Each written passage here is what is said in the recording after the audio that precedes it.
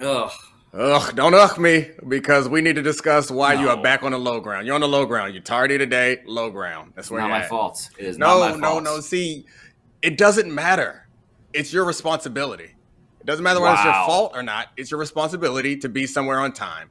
I don't give a damn about traffic. I don't give a damn about technology. Whenever You I've want me been to late, transcend the fiber optic cables that I don't were want you not to do arranged anything. for me? I want you to be on time. What it requires What? for you to be on time, I want you to do that. And in the off chance that you are not on time, because I've been late before, I want you to get on here and say, I apologize. My bad.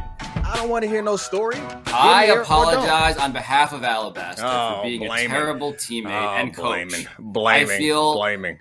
I feel so sorry that we are victims of his. That's why I'm the quarterback of this because I know how to step up to the podium and take responsibility. I'm sorry, Alabaster, that a team is turning on you. What's your question? Thank you. I appreciate that, my good friend Dominique Foxworth. The question I have for you, do you see the Suns as title favorites with Kevin Durant? Dominique? Yes, I do see the Suns as title favorites with Kevin Durant. The combination of him and healthy Devin Booker, assuming that DeAndre Ayton is not going to let his feelings inhibit him from playing to the best of his ability.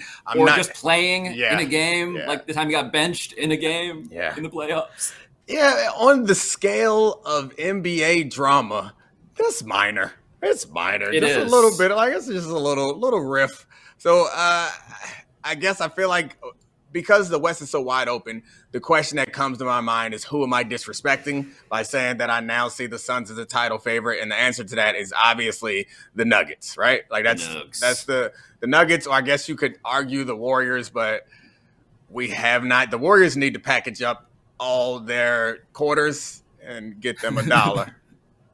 Well, the Warriors we respect to the degree that we would even worry about whether respecting them or not, which is too much respect. I think it's very possible that they're going to be in the finals. I still have them as the team that I most expect. But I believe that the stakes for the Suns now are that if they don't make the finals and win the title, this is a failure. Like, they traded away so much. Dominique, they traded away 4 unprotected first-round picks. They traded away Mikal Bridges, who is an all-star level player. Right. Maybe he'll never make an all-star team because it's so stacked at wing, but the guy's a defensive player of the year candidate who's averaging like 18 a game. He's really good. He's young. He's improving. Cam Johnson's another guy who's a defensive player of the year candidate. I really like him. And Jay Crowder became some stuff too. But the point is, this is a Western Conference that you just alluded to that had, before this deadline, the Nuggets and then 13 teams that were divided by like 8 games and then 2 god-awful teams. Yeah. And what the Suns are now is the favorite. Yeah. Clearly to me. So, like, the Jay Crowder situation, they didn't lose anything by sending him away because he wasn't even playing. The other names, I do agree you're losing something, but you made the case. So what are you saving those picks for? They already got really close and fell apart in the finals. And I think, honestly, most of us already thought that maybe their best chance has passed. They've extended this window. And yes, they had to sell some of the future to extend this window. But we know how difficult it is to get close. And we haven't mentioned TJ Warren's name, who is a useful piece to bring in. He's not just he'll play. Yeah, he's not just something that you throw in to make the contracts work. It's like he'll be a starter, I think. That's what they're projecting, and he'll play significant minutes, and it'll matter. But I guess my point is, in basketball especially, football is a little different where you're building a roster, and those draft picks, I think, have a lot more value. I feel like when you're close, you got to take every chance you can and go all in. And if you're selling on 3 drafts, or 4 drafts in this case, and giving away talented players. The question is, when you are within your window, did the move that you make significantly improve your chances of winning the title? And I think it's very obvious that they went from afterthought to front runner, assuming this all works out. No, it's a home run. It's a home run deal. It's just a home run deal that has stakes. Like, you just got to nail it. Don't they all, though? But hold on, though, because when you make it, I think 2 things are true. It is a deal that everyone would have made if you abide by the logic you just presented, which is the right logic to run your team by.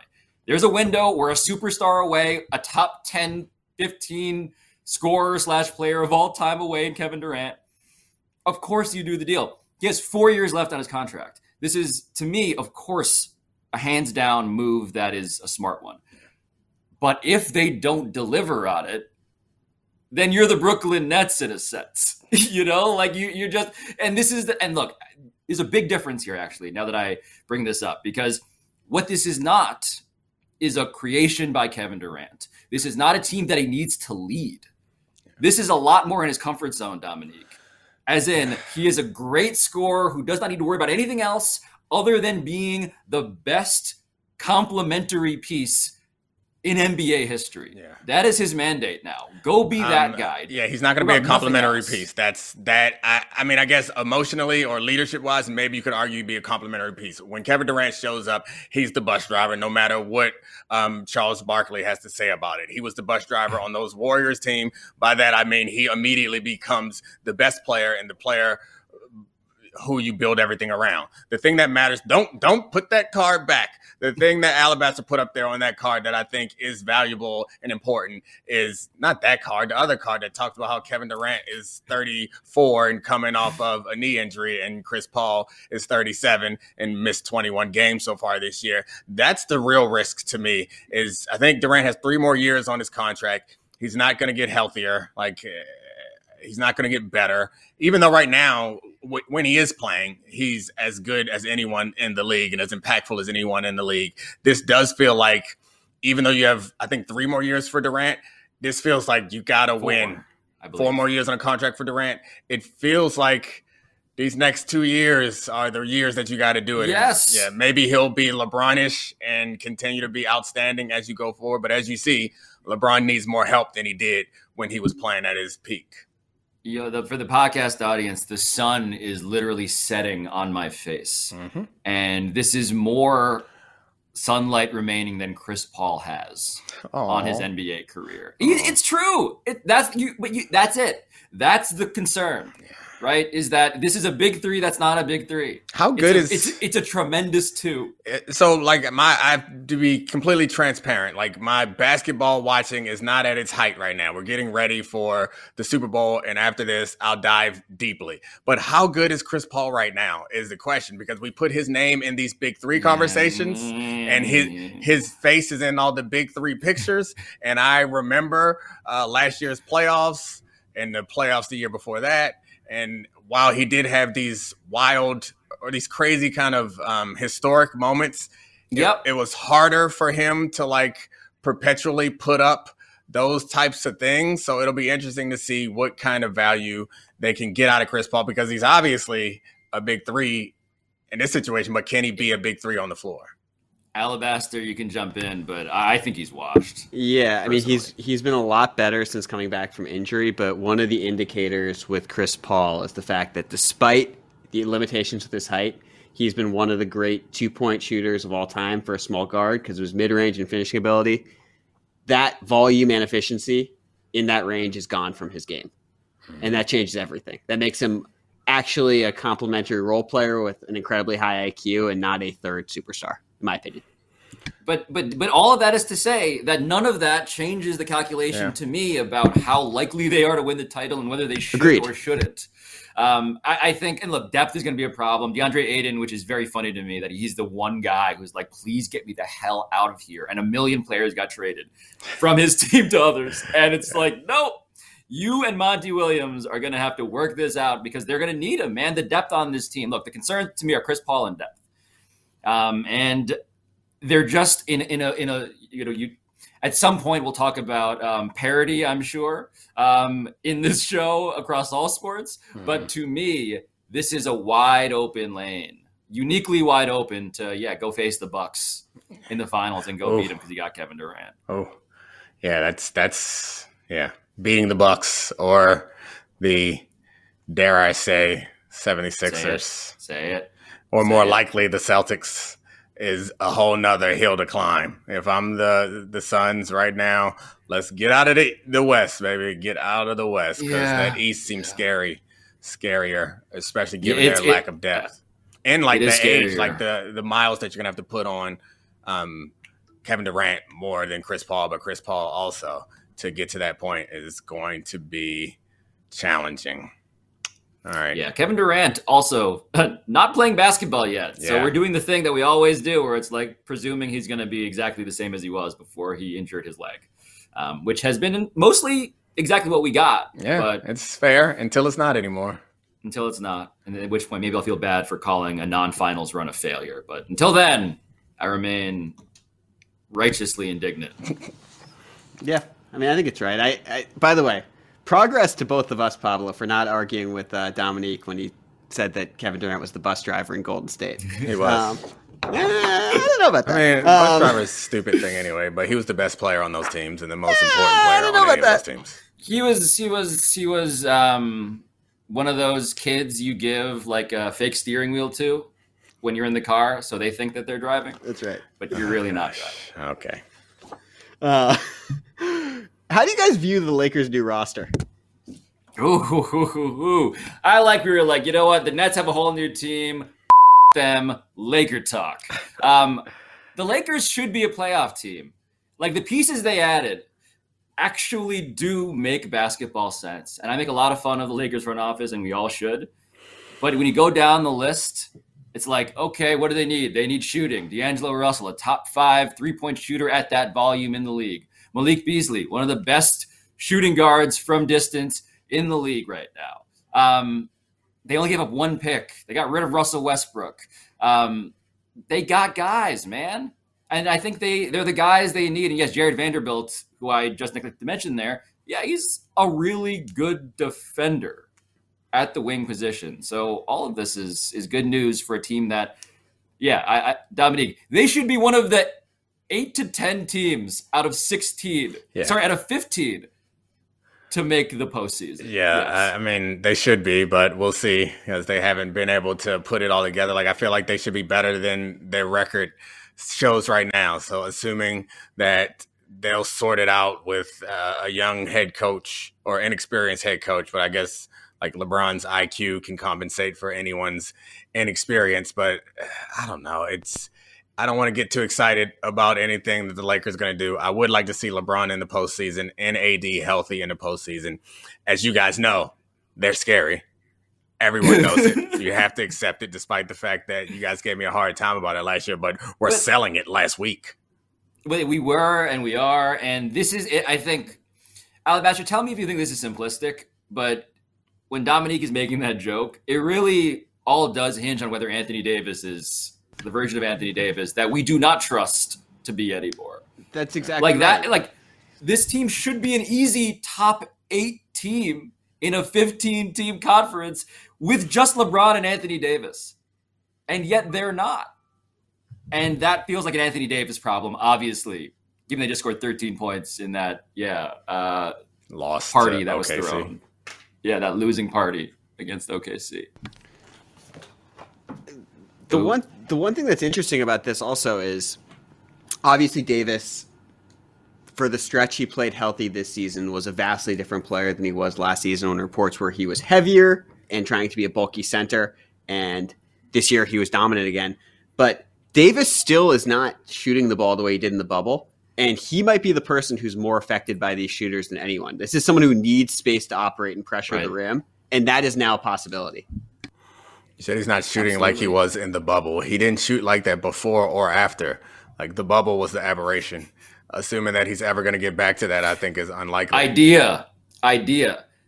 The Lakers at Crypto.com Arena should clear out the stands behind the basket. Give him his shooter's depth. Give him his comfort zone. Oh, gosh. Isn't some billionaire around to just buy up all those seats? How much do you care about the Lakers, rich people of Los Angeles? Give Anthony Davis back his shooting background. That's a tremendous idea. I love that so much. It's legitimately solutions-oriented.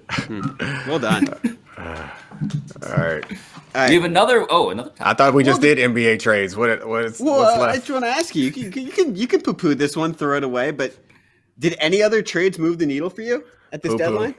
Poo-poo. Oh, no. I think, okay, I'm going to unpoo-poo Dominique's poo-poo because I think the Nets are still an interesting team, man. Like there's a lot, and look, there's a lot to criticize in that story, and I'm not going to just play the hits on that. But I'll just point out this Cam Thomas thing, in which he scores 40 points a game every night, around him is the ideal setup. And this was true when it was Kevin Durant. Now it's subtly true of Cam Thomas. But I wish I could see Alabaster's face during this.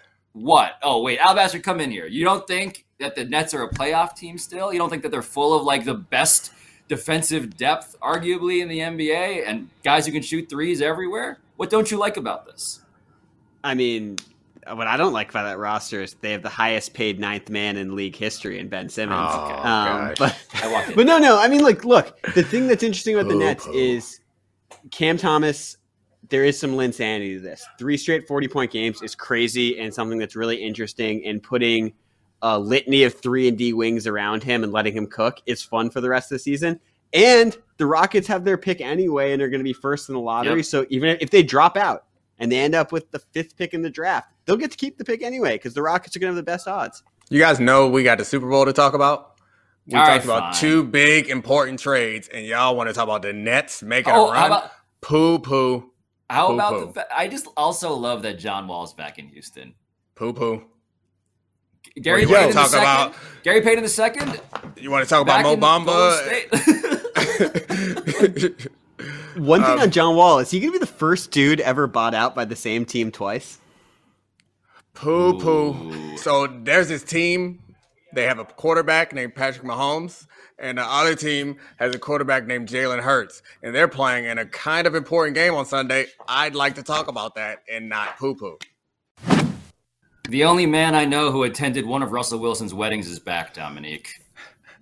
That's a terrible intro. I don't think that's something that fair. I'm sorry. Good job. I mean, there are superlatives to offer Nate. Like he's one of the best NFL analysts, works for The Athletic, an excellent podcast host, but mostly he's a guy who, actually, you know what? He also got named because of a hot dog. That's the other biographical fact. Mike Tice named his son after a hot dog. He did, Nathan's hot dog. I love the canon of this show, because that's what it is. It's just it's the callbacks to episode 1. This is great. This is just good writing. This is really good. Even callbacks to before I was born. This is a long running show. It's like referencing The Simpsons, referencing something from season 1, or like when they're faking the Principal Skinner, like the fake Principal Skinner. Remember that? So that's the callbacks that we have for this. Is Nathan's hot dogs, and I had shrimp cocktail at Russell Wilson's wedding 10 years ago. Yummy. A little champagne with the strawberry in it as well. Oh, classy. That was pretty classy, pretty nice. Actually. I hope you watched out, because I bet it was spicy. Oh God. Still Alabama. Was it dangerous? That was good. Bobby, that really made me laugh. Well done. I know it did. So my question, who do you think the better team is in the Super Bowl? And who do you think is going to win? So the line, I'll set it up like this, right? Vegas says, and we can put caveats as to why Vegas does anything, as Dominique always does when I say Vegas says, but the Eagles are favored in this game by 1.5. Yeah. And so does that feel right? Is that something that we should unpack, or do you have takes that are deeper based on the tape that you watched? I mean, I'm going to respect Alabaster's question.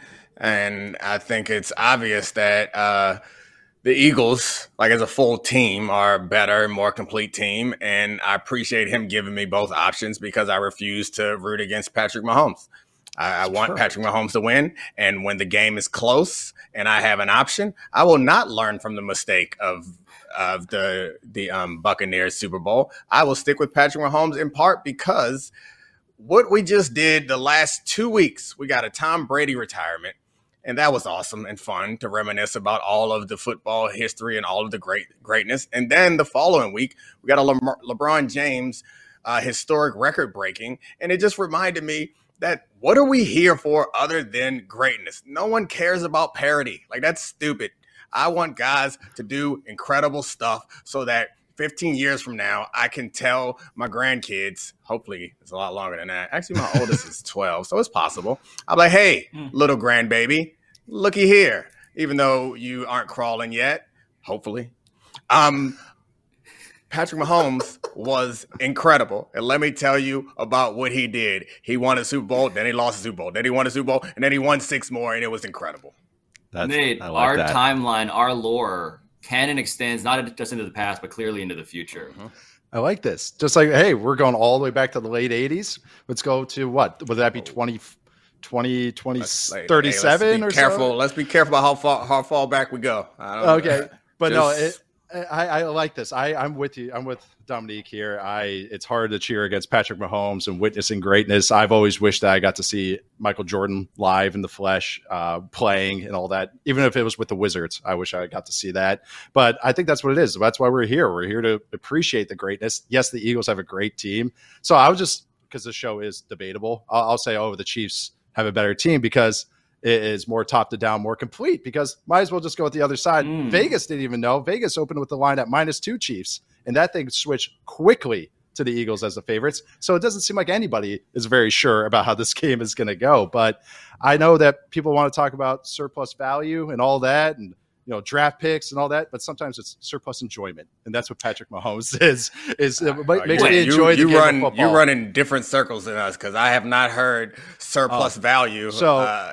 So surplus value now, that's now the football Twitter hot speak for nailing a middle round pick. That's what that means. Nailing a middle round. That's what we called it for years and years and years, is nailing like a fifth rounder. It's like, wow, they got a starter with a fifth rounder. Now that they call that surplus value. Now. What is it when you get Jordan Mailata in the 7th round?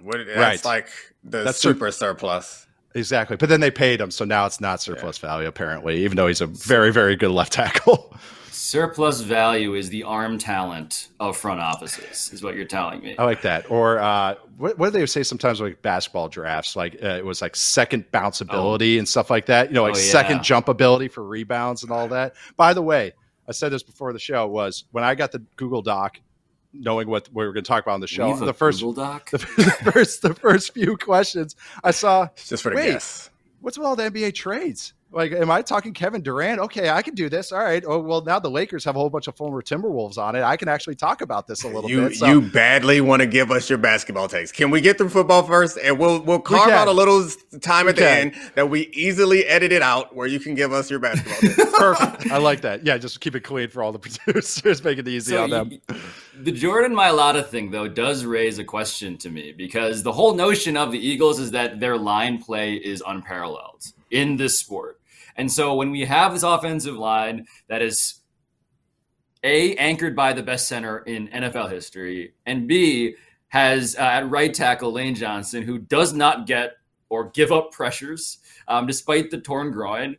And in general, they just have the ability to force feed zone reads and RPOs down the throats of defenses.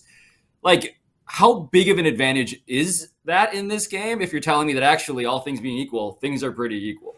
Well, I mean, run game wise, that's what's nice about the Eagles, is not just that, the Rams when they in 2018 and they got solved with the Patriots and Vic Fangio with the Bears, and they took away the outside zone. What's really cool about the Eagles run game is they run a little bit of everything. So it's, hey, you take away this, they run a trap, they just change up the play that they run. That's what also happened Jalen Hurts that could run the ball. But that's what is really interesting in the game, and having a great run game, as Dominique knows, it's like that is sustainable. Usually that it lifts the floor of the whole offense, and especially once it hits playoff time, when defenses are just honed in, especially what you're doing in the pass game. Every time they're in this formation, every time this guy's in the slot, we're going to tee off on this. Having a great run game that could change up how you attack a defense is always really nice. But the thing is, they're going against Steve Spagnuolo, who has 2 weeks, and he's very good, one of the best game planning defensive coordinators in NFL history, really. And now he has 2 weeks to kind of figure out this run defense. And actually, since the bye week, the Chiefs' defense is actually pretty underrated. Every metric you look at, rush success, pass success rate, everything, EPA, and whatever word salad you want to use, they're like top 5, top 6 in every metric. And it's actually kind of funny that that's kind of been under the radar, that they're not like some pushovers like the typical Chiefs defense of the last few years.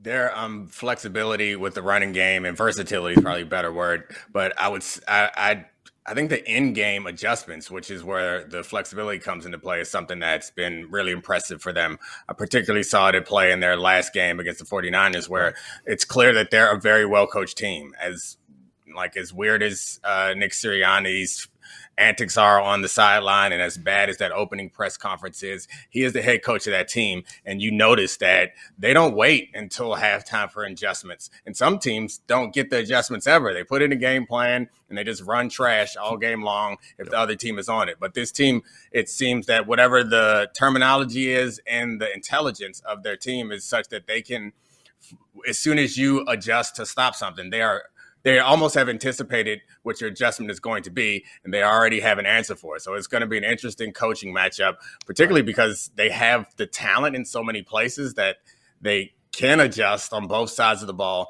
This makes me want to pick the Eagles now, but I'm not rooting against Patrick Mahomes because greatness. Dominique is spending this show stitching like the jersey that a mom wears when her sons are on two different the Mrs. Kelsey jersey. Yeah.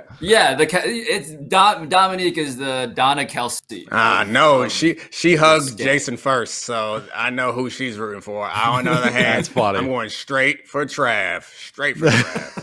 No, the adjustment stuff can't be understated enough because the 49ers game is one instance. Even other games where maybe the Eagles didn't have great performances throughout the game. The Colts game is one that stands to mind in the middle of the season. In the second half, like Dominique's saying, the adjustments happen throughout the game. It's in between series with this team. That's Jeff Stoutland, the offensive line coach, who's been there for a while, is a fantastic teacher. And you can tell everyone's sound. Landon Dickerson may have some mental lapses every once in a while, but that's where Jason Kelsey and Lane Johnson being vets, it's like, oh yeah, we ran this in 2018. We ran this in 2016. We can get back to that. And Kelsey's ability, like he's such a one-of-one player. There's been other moving centers and pulling centers and all that, but he's so fantastic at it. They can unlock other things. So if the defense wants to play this front, okay, we're going to pull him and trap him and do all those things. So that's what's amazing about this team. It's a pick your poison. And then when you do have a right answer, they find a different answer for you to solve or question for you to solve. But go ahead, Pablo. I was going to say that reminds me of a take that Dominique has in general about how championship DNA. Am I stepping on the take by citing? I don't know. I want to hear. I don't know what take it is. The whole idea of the sun is just, by the way, setting so beautifully on Friday. I don't like my take already. I don't think I've ever said championship DNA. No, but it's the idea. I remember you saying this about the Warriors to blend in the NBA again. Like when something bad happens, you can just rely on the institutional memory of having done this so many times. And I feel like we have that, as Nate just said, with the Eagles, but also with the Chiefs offense. And that seems to, at the very least, foretell a quality of play that we should enjoy. I would push back on saying that we have it with the Chiefs offense because this Chiefs offense is very different personnel-wise and style-wise than they've been in the past. That type of the thing that you're talking about, that institutional knowledge where rather than having to break out your whiteboard and explain a whole new concept to 11 guys, you can say a couple of terms or call out a play and say, remember back in, I don't know, 2020, we had to do this, and then everyone understands it. For the Chiefs offense, that can't be true. Like the offensive line is relatively new and all the receivers are new. The running backs are rookies, and it's really that institutional knowledge goes between two guys. Yep. Yes. That's what I was most thinking of, admittedly. Was specifically just Mahomes and Kelsey. Yeah. Yes. It's Andy Reid going, go do something. Roll the ball out. No, you two find an answer. Yeah, here we go. Good job. Yeah, there we go. That's you look like Two-Face. Oh, I know the lighting. I'm looking at myself right now. As soon as not Pablo you, I was talking that, about Pablo. You don't. I feel like I got like the blue. Going back to the original question, why I think this Chiefs team overall, even though they play a lot of rookies and everything, but is the offense has two All-Pros as well. The offensive line, I should say, has two All-Pros as well, along with Travis Kelce, one of the best tight ends of all time, another All-Pro, of course, Mahomes, likely the MVP. And then you got the running back, which has been they've always been trying to figure out this answer. They found a balance with the running game too, with Pacheco and Jerick McKinnon as the pass pro, or pass receiver, screen, pass protection guy. But I think this team is there's more to them than just Mahomes, but that's the thing. They're rather relying on the coaching. They just rely on Mahomes go do something funny. Yeah. It's the Harpo Marx line. That's what this. Oh my God, I sound like I'm 70 years old here, but that's what it is. Don't worry. We're on the internet. This is exactly. Oh yeah, right. They know the Marx. Yeah. That's not Groucho. They definitely know that one. Oh, absolutely. Yeah, but that's what they would do. The writers for the Marx Brothers wouldn't even write a script for Harpo, they would just say, Harpo, go do something funny. And that's what it is. That's Mahomes and Travis Kelce ad-libbing, going like, yeah, who's on first? Perfect. We got a first down. This is great. That's Abbott and Costello. I'm just, I'm 90 years old. I'm 92. I'm 92. The late 80s was not when I was born. I was born in 1924. You were born in the late 1880s. Yeah, yes, more that's accurately. exactly it. Yeah, my name is actually, it's not even Nathan. It's definitely Nathaniel, or just, it's even something longer than that. I wish it was. I could think of something off the top of my head. Right Oh gosh, Archibald, I think, is a good Archibald. name. Archibald. Hold on, somebody trying to break in? Oh, they were just saying hi to you. Oh yeah, that was me just kind of throwing the piece. Not.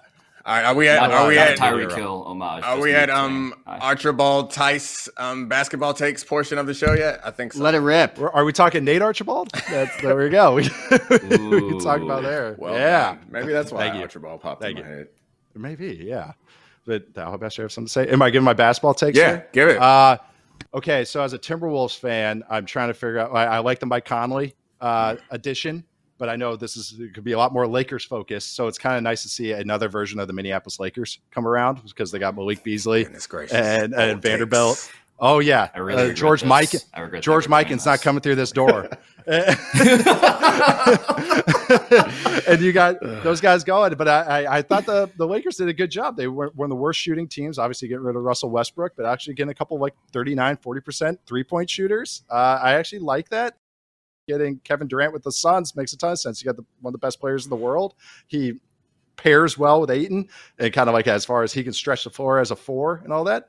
Kind of like it was a win-win-win trade, it seemed to me, except unless your name's Russell Westbrook. Well, that's my basketball take. I think we need the grade to take. I would say that I appreciated that you built. You went with the least interesting portion of the trade that you could. You were like, hey, let me start in Minnesota. Then we'll get a little bit more interesting. We'll go to LA. And let's talk about one of, if not the best scorer of all time, joining Devin Booker, who's one of the best scorers in the league right now, and DeAndre Ayton, who is disgruntled but talented, and Chris Paul, who do anything for a title at this point. You're right. I like how we climbed to that. Good take. Good job. It was good. Thank you. Way to go, Archie. I could have used more LeBron. A little more LeBron. Did you say LeBron? I feel like you should start all basketball takes just by saying LeBron, and then end it by saying LeBron again, and then everything in the middle has nothing to do with him.